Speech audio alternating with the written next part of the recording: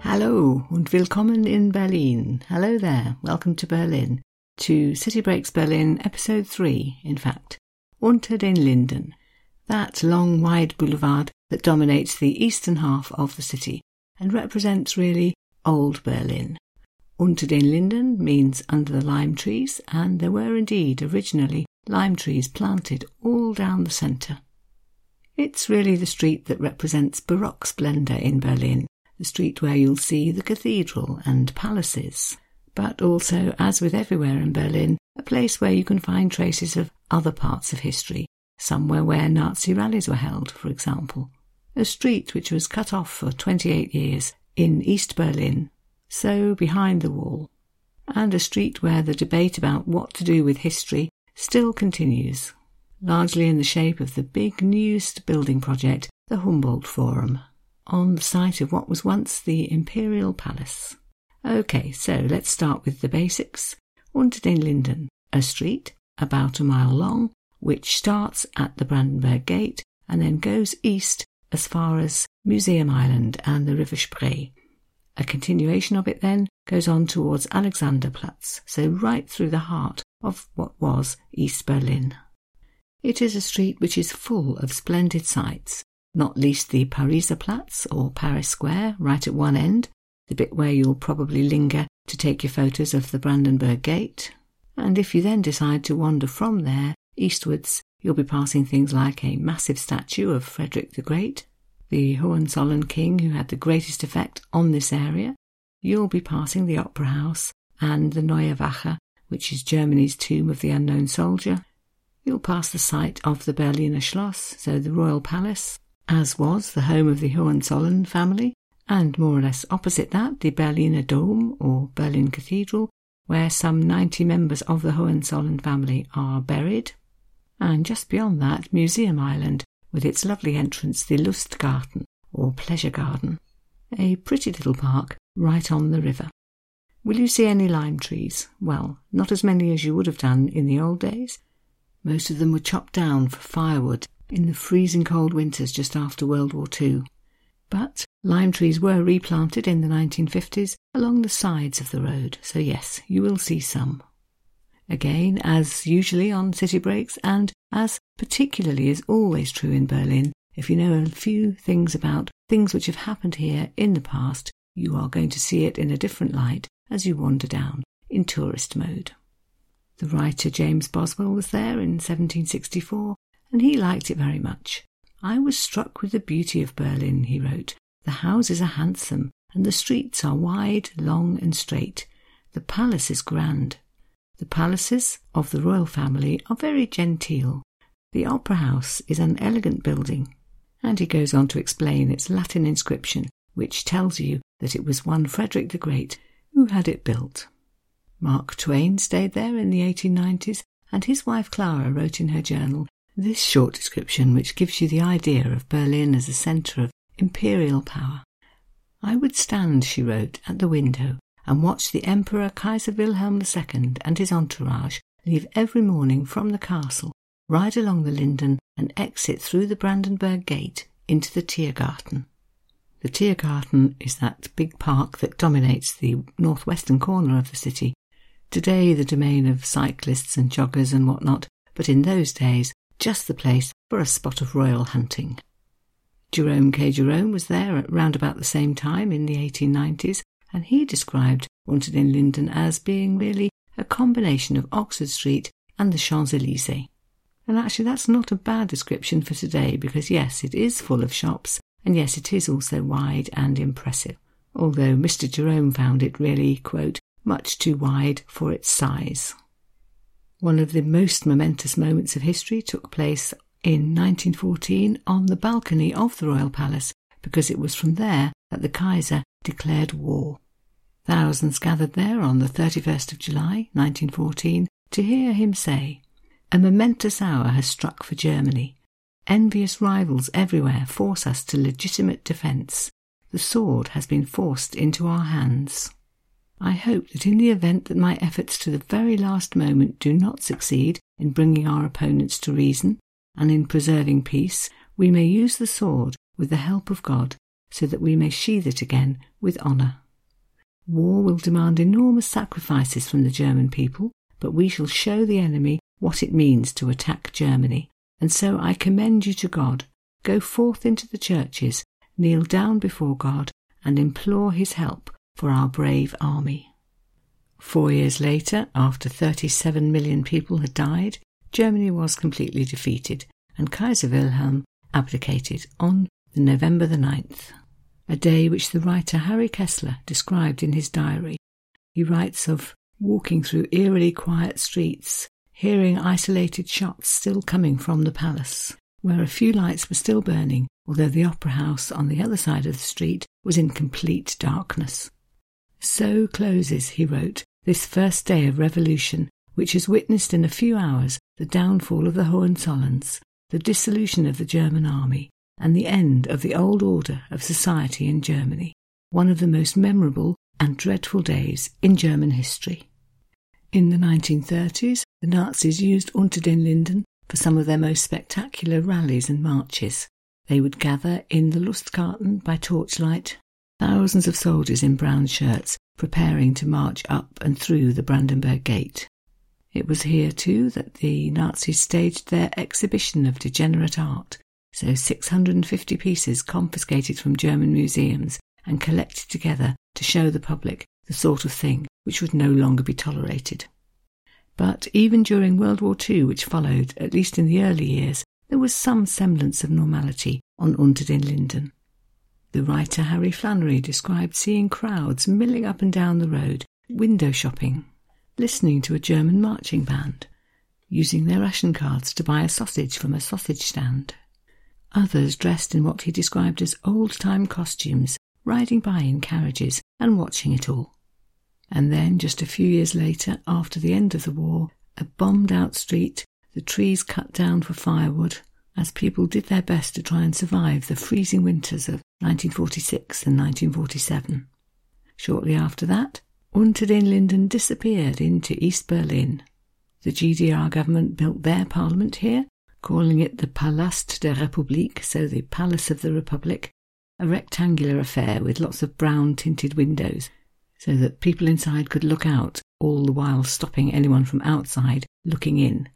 In there, wrote one author, dreams were turned into words, decisions made, announcements applauded, backs slapped. In there could be a whole other world.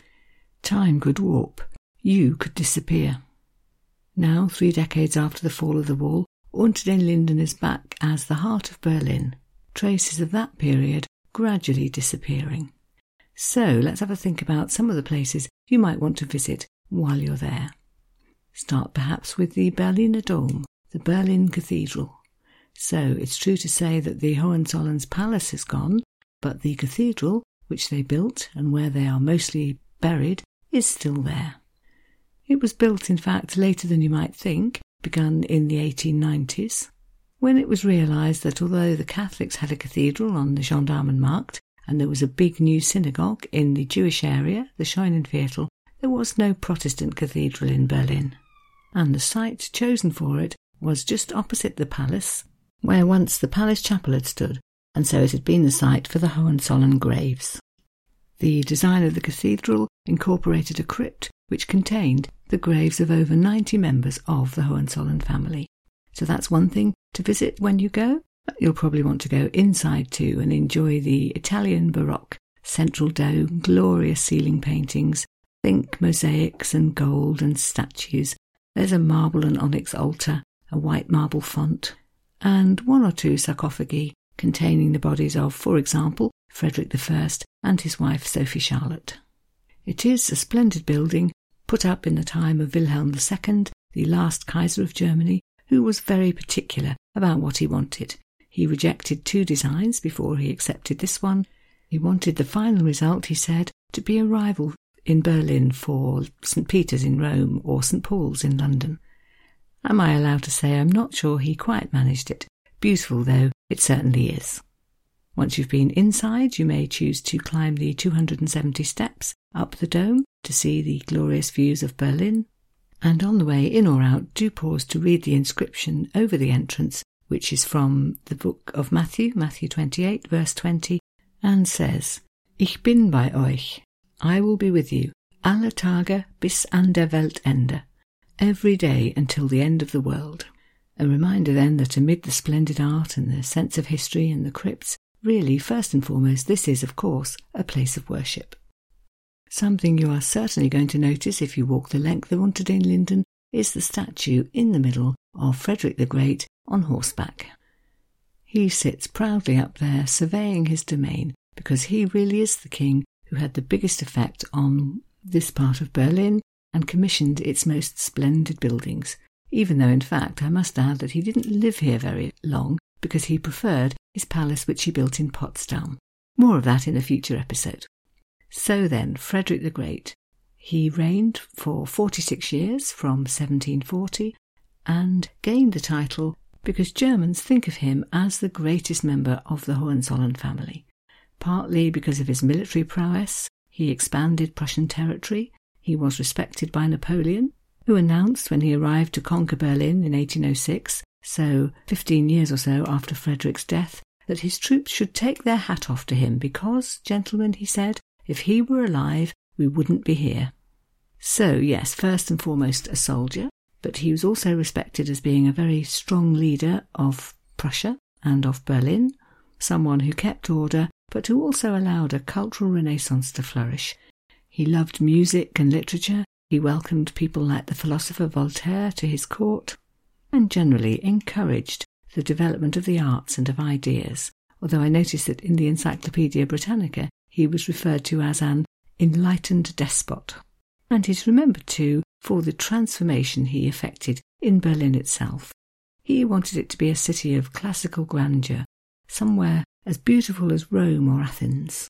And he transformed particularly this area around Unter den Linden, which he referred to as the Forum Fredericanum, and which became more generally known by Germans as Friedrichstadt.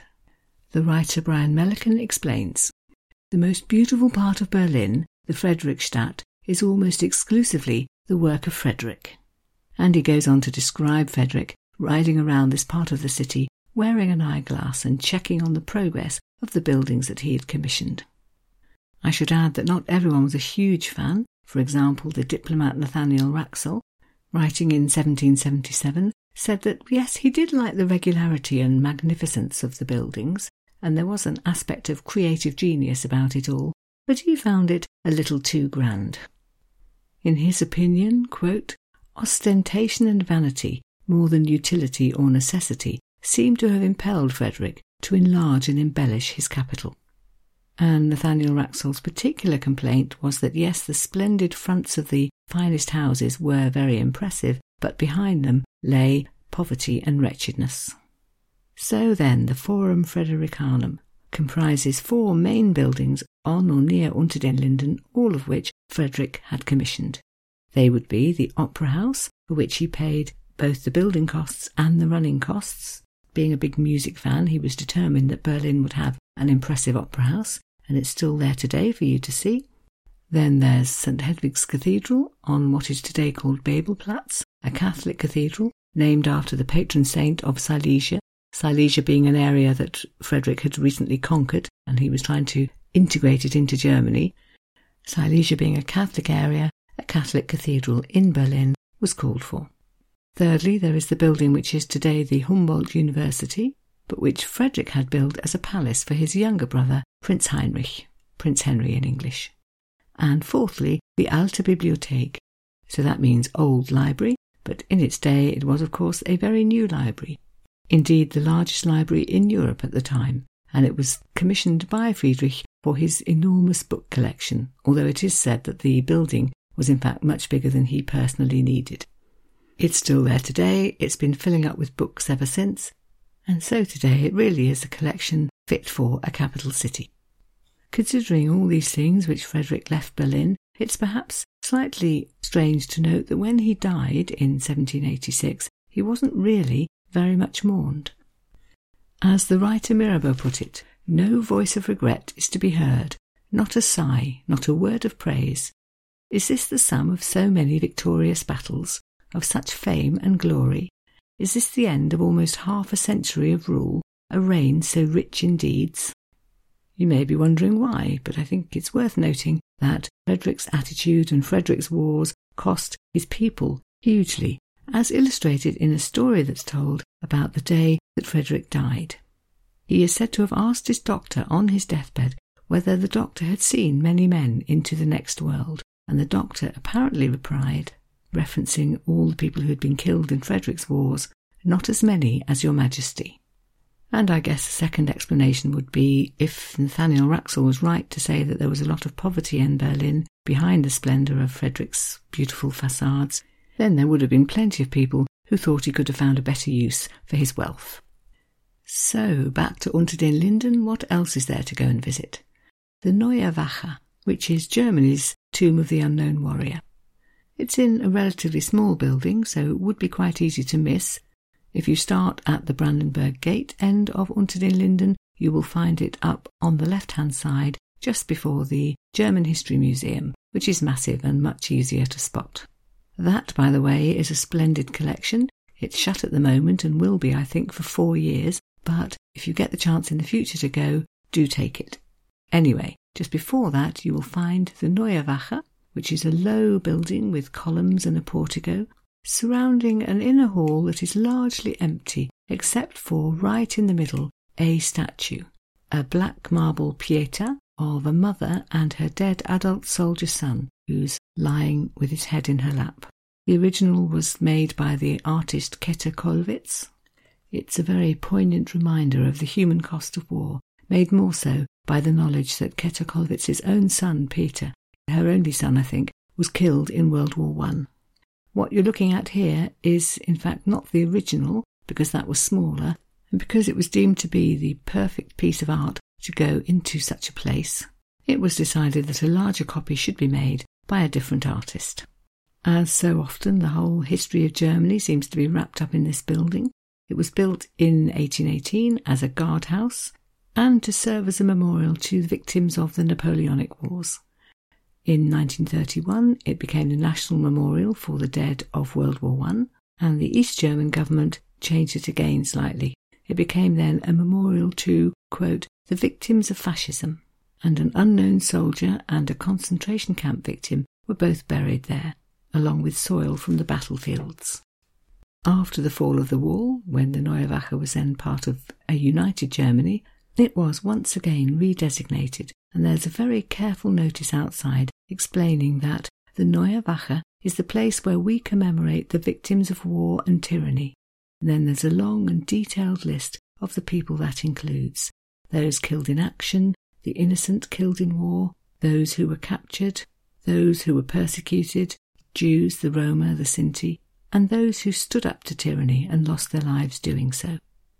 I think you'll find that the sight of this statue in a largely empty hall is one of the most memorable things you'll see in the whole of Berlin.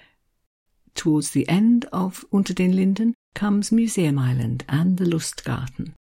Lustgarten meaning pleasure garden, designed as a park to form an entrance to the Museum Island, created in fact in the 16th century, originally as a fruit and herb garden to serve the palace across the road, but turned by Frederick William the Great Elector into a pleasure garden for his wife Louisa in the 17th century.